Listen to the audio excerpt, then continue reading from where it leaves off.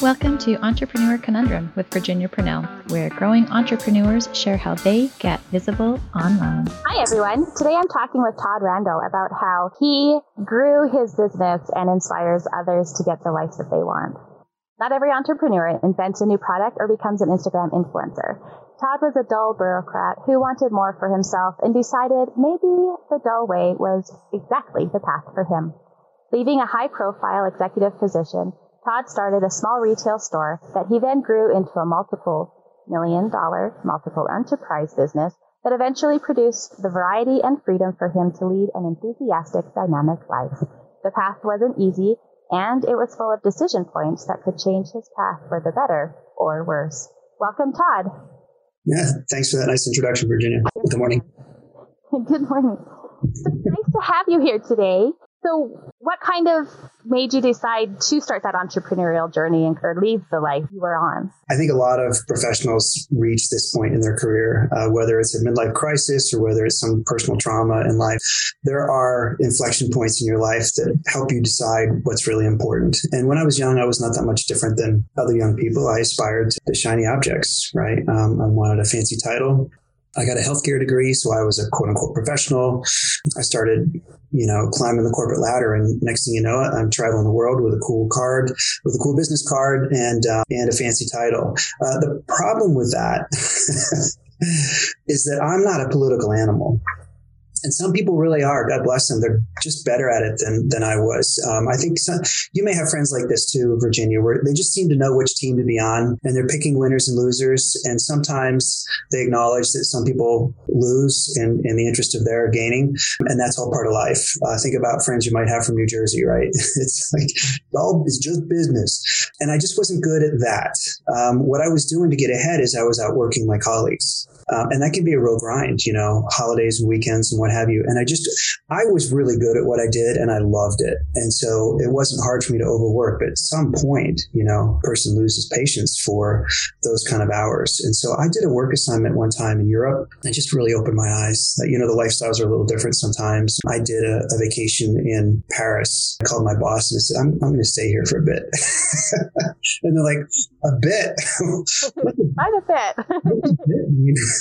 And so I said, I'm not sure, more than a couple of weeks. And they're like, okay, why don't you plan on starting back in a month or so? Because I had delivered for them for a long time, and they knew that employees like me would burn out. And so they gave me 4 or 5 weeks. And I was in Paris for a month, and I had one of the best months of my life. And I think I spent a total of like $2,800.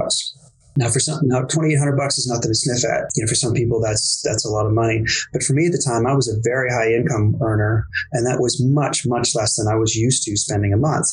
And I was in a foreign country. I was practicing a foreign language. I was, golfing with friends and hitting up the opera and doing everything I wanted to do. And it wasn't costing me much money. What it made me realize is that maybe the corporate ladder, make a bigger salary, maybe wasn't the only way to get there. And so that was kind of my turning point. And when I got back to the U.S., I just started researching options. And I think this is the interesting part that kind of aligns with your interests, because you're always, I love your podcast, by the way. I'm a fan. And I love that you are exploring what helps people make that switch, like what makes you want to be an entrepreneur. There has to be something inside that makes you do the switch. And for me, it was an impatience with the corporate culture, and it was a coming to grips with my desires, not what the world desired of me. You know what I mean? Yes, because you would have had a lot of, I'm going to say, give and take with the career that you had, because you would have had to give up a lot of other things that probably you wanted or meant a lot to you. My health had suffered. I'd started to put on a little bit of weight. My marriage had gone down the tubes.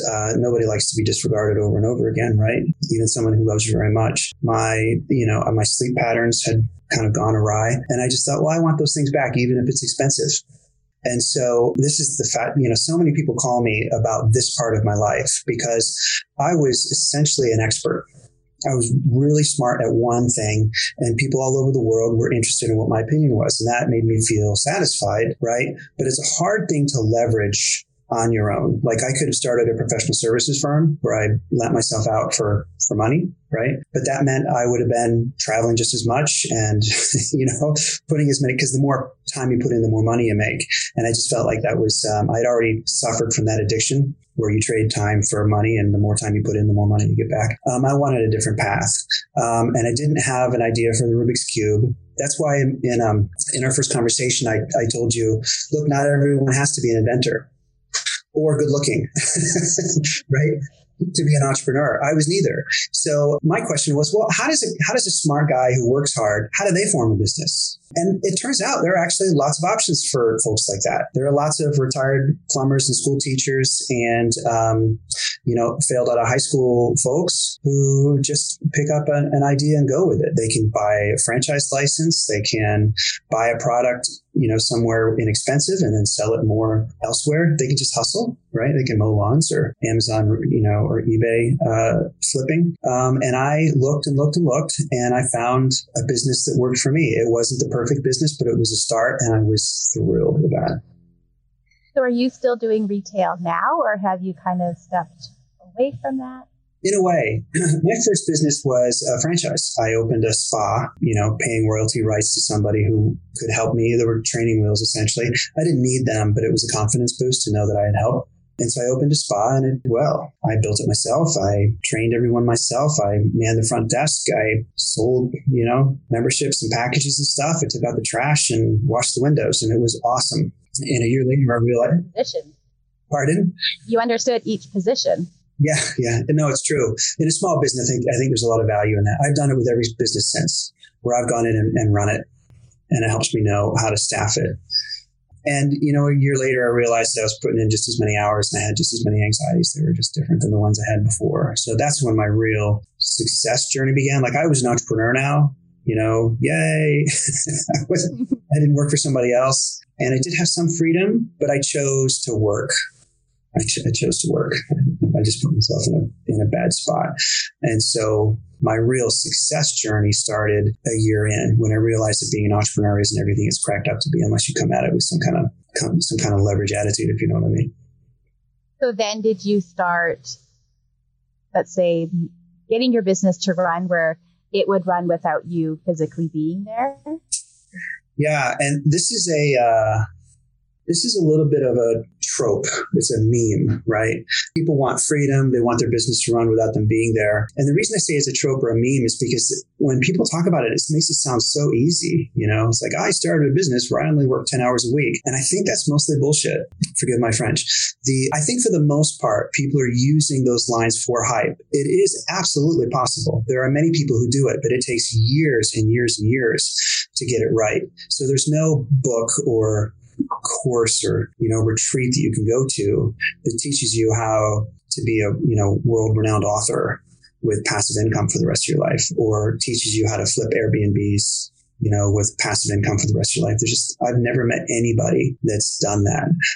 What they did is they moved out of their house and they could afford keeping their old one, and so they fixed it up a little bit and put tenants in it, and they managed it, and they realized it was a pain in the butt, and they managed it better. Right. And then they used the equity in that house to get another small house that they could afford. And they put tenants in that one. And next thing you know, they've got 2. And it got to be more of a headache. And they failed at it, and they just got better. And next thing you know, they've got 12. At that point, they can hire a full-time operator, and they can live in Sarasota. Right. And then they can sell a course that tells you how in one weekend you can, have passive income for the rest of your life. But it's growing pains. Yeah. But it took them 15 years to do that. Right. And for me, it was, I had, my staff would come to me with stuff and say, Todd, this is really important. We need a decision on it. And I thought, well, that's only something I can do. No one else can do that. Right. And, but I was too busy. So I would delay the decision, and then they'd call me and say, it's too late. Now we have this consequence, an expense, or a customer who quit the service, or a bad Yelp review, or some consequence that I didn't want. And so I had been working with a long-term manager at that point. Her name was Carolina, God bless her soul. And she was so patient with me and finally just had it. And she's like, look, you can trust me. I promise I will try. And if I fail, I will learn and I will just do better the next time. But it would be infinitely better than you just having to make every decision. And so we tried to start delegating for real, where I said, okay, here's a series of tasks that I'm always late on. Let's work on a little bit and you do them instead of me. And we failed. It was terrible. It's catastrophic, because the fact of the matter is, if I was there, I would have made a different decision, and I didn't hand them off in a way. She didn't know what I wanted. She made a reasonable decision based on her context, and she just wasn't taking my perspective into account. And so when I say it failed, it achieved what she thought it would. It didn't achieve what I wanted it to. And so we set up, between the two of us, we set up this 5-step plan, more or less, where if we worked on these 5 skills to delegate, we could delegate things gracefully. And a couple of years later, we had it pretty nailed. There was some point where I started buying other businesses, and she ran 4 businesses for me and used these techniques with her managers. That's cool. Because she couldn't make all the decisions either, if you know what I mean. Yeah. Right. So now you're doing the coaching business, right? So you're helping other people be able to do the same thing. Yeah. There comes a point where I have sufficient income now. I have a handful of businesses. I have a construction company. I have a wholesale company. I have a gym. I have a consulting and coaching company. And for the most part, I've been coaching for 4 or 5 years. I just really enjoy helping other people avoid some of the mistakes that I made. And I think I'm countering bad information, which makes me feel proud. because I think that there are a lot of people that do want their own business these days. And there's a group of people not taking advantage of it, but, without very much experience is it the blind leading the blind, if you know what I mean? Yeah. You've run your own business for a while. I'm sure that, you've seen courses or coaches like that, and you think to yourself, how much value could you offer at 17? Or it's like, yes, because a lot of places teach you that, well, you're your ideal customer just a few steps ahead of them where they are right now. That's a good one. To coach them, you need to be more than a few places ahead. Mm-hmm. Right? You need to be, let's say, where you are, where you've done it, you've proven that system in a few different businesses, right? Yeah.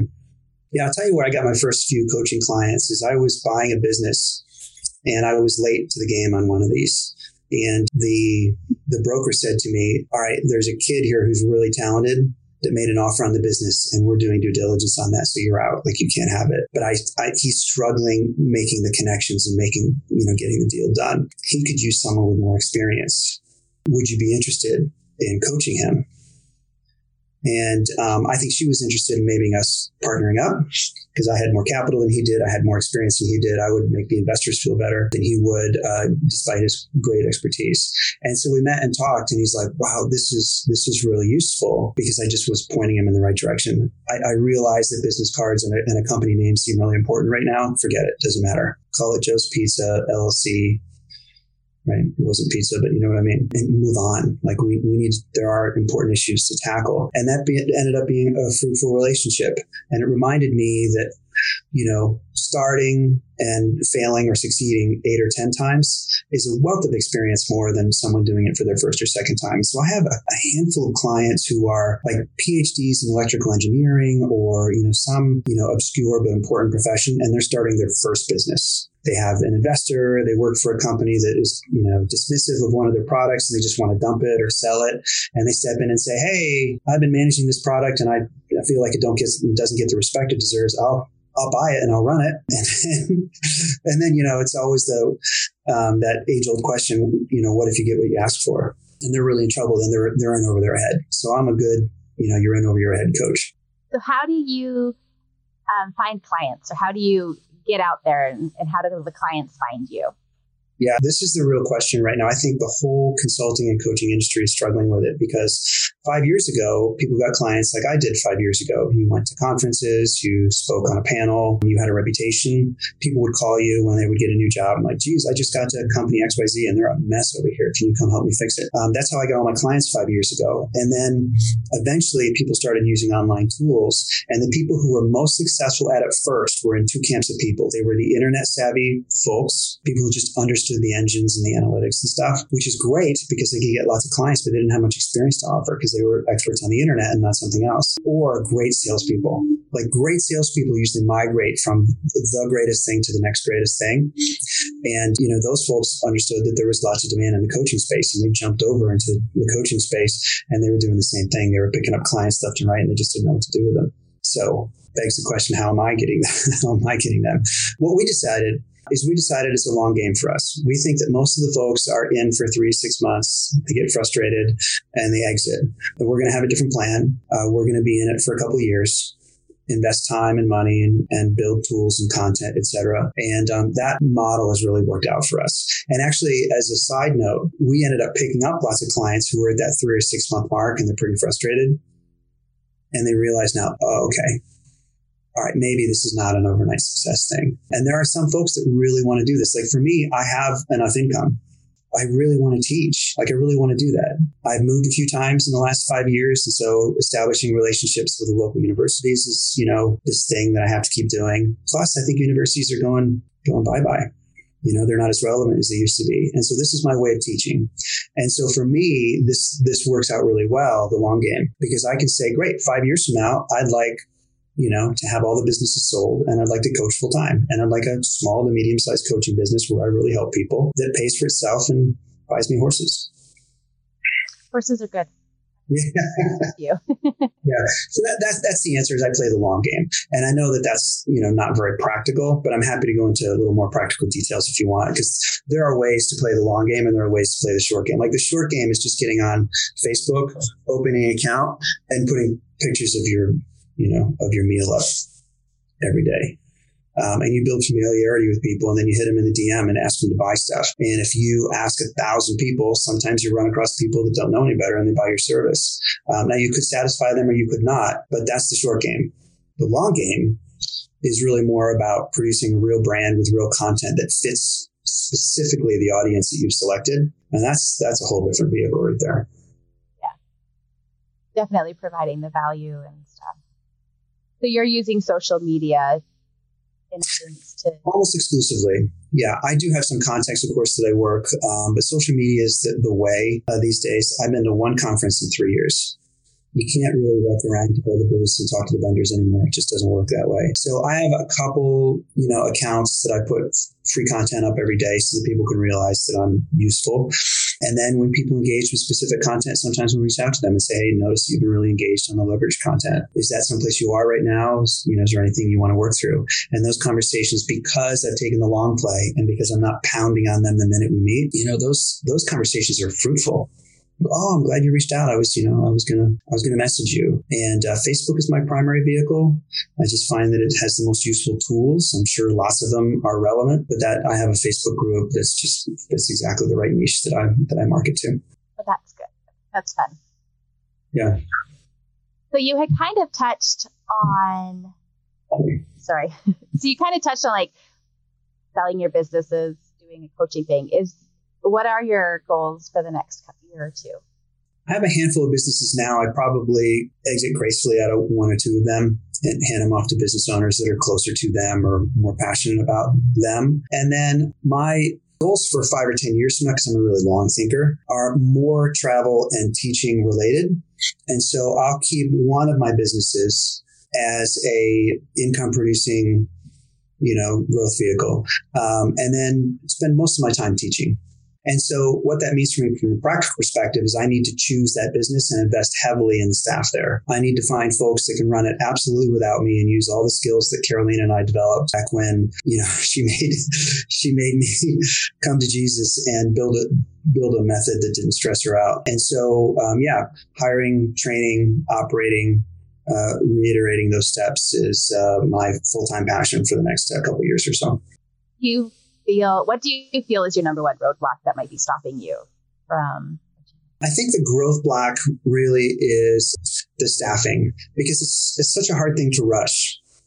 I heard the chief human resources officer for Southwest speak at a conference one time, and she said, hire slow, fire fast. So if you find someone that's just not the right fit, or you feel has poor integrity, like that's a person you exit as gracefully as you can, as soon as you can. But getting the right people is the most important thing. It's the premise of the book, Good to Great, team first, right? And luckily, I have spent ages developing good talent at the businesses that I have, and I have such a good base right now. But in order to support them, they need help. And they haven't run 8 or 10 businesses like I have.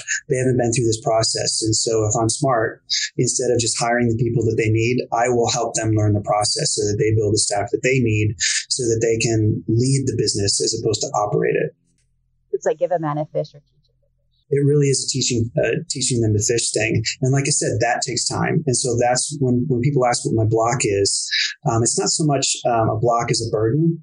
You have to invest the time here, you end up with poor results. And so you look and look and look, and you hire. Here's one trick that I use that really works for me is I hire for a particular position, but I have in mind, right, what that person might be good at next if they kick butt.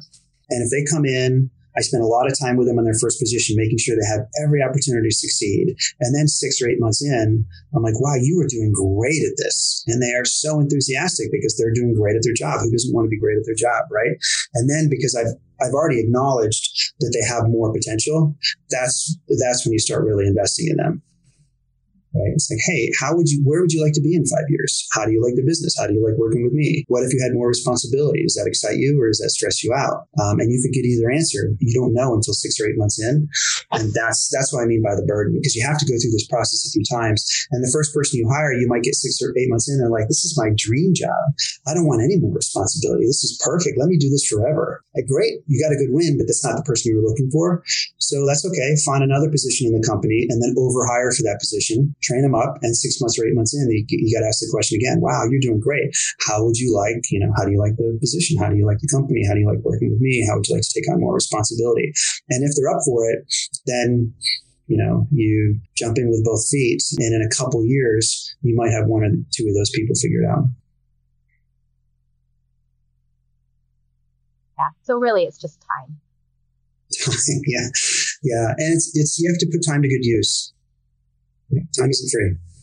So what would you say the best advice that you've ever received is? Oh, yeah. I always struggle with this particular question because I get loads of good advice. This is going to be like a meta answer to a meta question. When I was young, I was advised to get mentors and find people to tap into. And I did in a way, but I didn't get mentors with enough experience. I would essentially walk into a situation and say, okay, I want to be the best capital equipment salesperson at McKesson. Who's that person now? And how can I spend time with them and just replicate their process, right? And that was a way that I would always get geared up. And it's a good way to get Rookie of the Year award, for whatever your company or situation you're in. But as soon as I had my own business, I fell off that wagon. And I had someone sit me down and say, look, Todd, you had, so much potential and success when you were a corporate guy. Why do you think you're floundering as your own business person? Tell me about other folks that you know that have 2 or 3 businesses like this. And I couldn't answer. I didn't have a single one. And it's the advice that I didn't take. I beat my head against the wall for a couple more years before I realized, oh, geez, maybe this can, someone can be helpful to me and save me years. And, if I would have hired a better accountant 15 years ago, if I would have hired a better attorney 15 years ago, if I would have had a better mentor 15 years ago, I could have avoided so much hassle, so much pain, so much expense. That's the best advice. Do you think you didn't hire, let's say, the better accountant because of the price that was involved with it? Yeah, no, as a small business owner, this is a normal trap that people fall into. And that is that you need practical results right now. You have a budget of $10,000 of operating expenses every month. And so you can't spend $8,000 of it on an accountant. You need to pay rent, and you have staff and everything else. And so you get the person that fits into your budget. And I was really diligent about that, about staying in budget, et cetera. There were times that I should have been building a relationship with someone with more experience. And good CPA firms and stuff are bloody expensive. They really are. But you need to find a way to get there. In my experience, you find someone that can help you avoid the traps. Because some of those folks, like let's say, for instance, you spend, I'm just making up numbers here. Let's say you spend $5,000 to hire someone to do your taxes as opposed to hiring someone for $1,000 to do your taxes. If you don't need a $5,000 accountant, then don't hire them, right? But if your life starts to become complicated, that $5,000 tax prep could save you $15,000 or $100,000 or $1 million, right? And so the return on investment can and should be measured when you make those kind of calls. Yeah, we've noticed a difference in having a really good accountant. How do you? Not so much, yeah. Even in our personal taxes, let alone our corporate. Yeah, I think once you get more than one business, or once you start driving, more than $100,000, dollars or so in revenue, I think having your bookkeeper do your taxes is a practical thing to do while you get started. And then after you reach some threshold, find a CPA whose expertise is only taxes and feed your bookkeeping to the tax accountant. Maybe that's my one tip for the day. What do you think would be the best advice you've ever given, along with your tips? Oh, patience. Oh, God. I can't tell you. In my businesses, the first retail businesses I had so many young staff, and some of them were enthusiastic, but their perspective, because of the culture they grew up in comparison to mine, was slightly different. I'll never forget, the conversations where these 20 and 21-year-old well-meaning, staff members would come into my office and sit down with a big sigh and, well, Todd, I've been working here for 6 months already. And I thought something was really important until then. And so I was, bated breath. It's like, oh my gosh, what happened? Did they get into an argument with an employee? Did they have an emergency at home? This is a serious conversation. And what they wanted to tell me is that they've been here a long dang time. And when are they going to be finally appreciated for their efforts? And I'm like, 6 months. Oh my God, And I've also had staff that I thought had lots of potential, and I had a plan for them. And I had thought I'd been generous with them on that timeline. And they get to a point where they're like, well, I'm making $15 an hour and Geico down the street is paying $18 an hour for a customer service agent on the telephone. And I'm like, well, yeah, I understand how that math works out right now, but you're on a management path. You could be 22 years old managing a staff of 50 people in 18 months or 24 months. Like, nobody gets that opportunity. And those are the folks that go on to make big bucks someday. Right? People who learn how to manage people who have a mentor 3 times their age, like you do. Do you see that value? And they're like, well, yeah, but Geico's paying 18, and they would leave. And I wanted to be their uncle in that moment, as opposed to their boss, and say, please have a seat. Let me talk some sense into you. When I was your age, I was dying for a mentor and dying for an opportunity like this. And I don't want to see you pass it up. Yeah. So many, they were just so short-term visioned instead of seeing the long-term. I get it.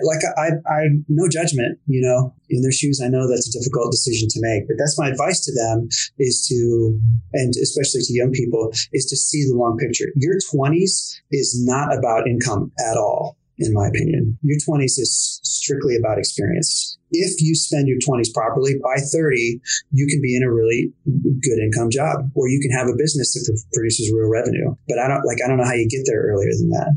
If you trade for money that early, inevitably that judgment ends up being short, myopic. I think even just for entrepreneurs, that's a good thing to remember, right? Mm-hmm. So many times we're so bombarded with, let's say, that overnight success. Oh God. But it's just like with the movie stars. Oh, they're an overnight success. Yeah, but it took them 15 years. Yes. Right? Yeah, I'll never forget that. I can't remember the name of the rock band. It's sad. There was a rock band who played clubs and on the street and whatever, and put out 14 albums for 31 years. And then all of a sudden, they had one hit and they were the biggest thing. And they were asked that question. It's an internet meme. We should look it up on YouTube, where the reporter asked him, what's it like to be an overnight success? I was like, oh, if you only knew, right? How many hours of busking and crappy clubs we played in to get here. But it's a long-term game. The confidence is the thing that you're lacking. I understand that. I understand at 20 being insecure about everything. You just look around, especially these days, you look on social media and people only put their very best pictures up, and they only put their successes up. You don't see the whole process. And so you think, geez, I'm 20, whatever already. This was an expression that cut me to my soul every time I heard it. I'm 26 already. And I'm like, yeah, you're only 26. There are different perspectives. Like 26 already means nothing. But when they look on social media, they see other people that are 26 that drive Lamborghinis, and they think, well, I guess I have to have that. And no, it's not true. It's not true. You don't have to have that at all. If you want a Lamborghini, there's a long play to get it. Just do that.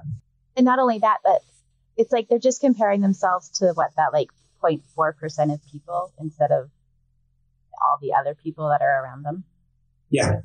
Yeah.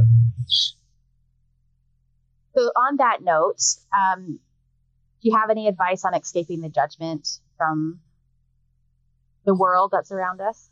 I'll tell you what I did is I turned off all social media like a dozen years ago. I don't think that's an option for people nowadays because it's such an important tool for getting clients. But I think your relationship with social media is crucial. I think this is a conversation you need to have with yourself. Being grounded is more difficult now than it was 20 years ago. All I do to get through it is I don't put personal content on social media at all. That's the way I deal with it. And I'm not sure that's advice I'm giving to someone starting their own business, because sometimes that personal stuff brings authenticity, right? You do have to actively search for a way. Like if it's therapy, great. If it's coaching, great. If it's, your partner, choosing your partner, super. Having an entourage. This is why people bring entourages to LA. If they become a model or a singer or an actor, they bring entourages because they need to see home. They lose perspective. They get there and they think that they're a superstar.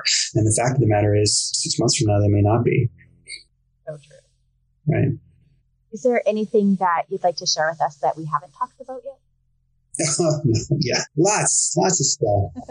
Yeah, nothing that I'm dying to share. I think that the patience and the confidence thing is there are an awful lot of coaches nowadays on mindset. And I'm a little critical of them. When they come on as clients, I really push them to develop something that's unique and distinctive, because mindset has been diluted to a point where everyone think they need mindset coaching. And that's not true. Everyone can probably use mindset components of coaching, and everyone can use friends and stuff that have healthy mindsets. But I think that the most important mindset, the aspect of mindset coaching that is really, truly valuable is developing an inner confidence that allows you to choose a journey that's yours and yours alone.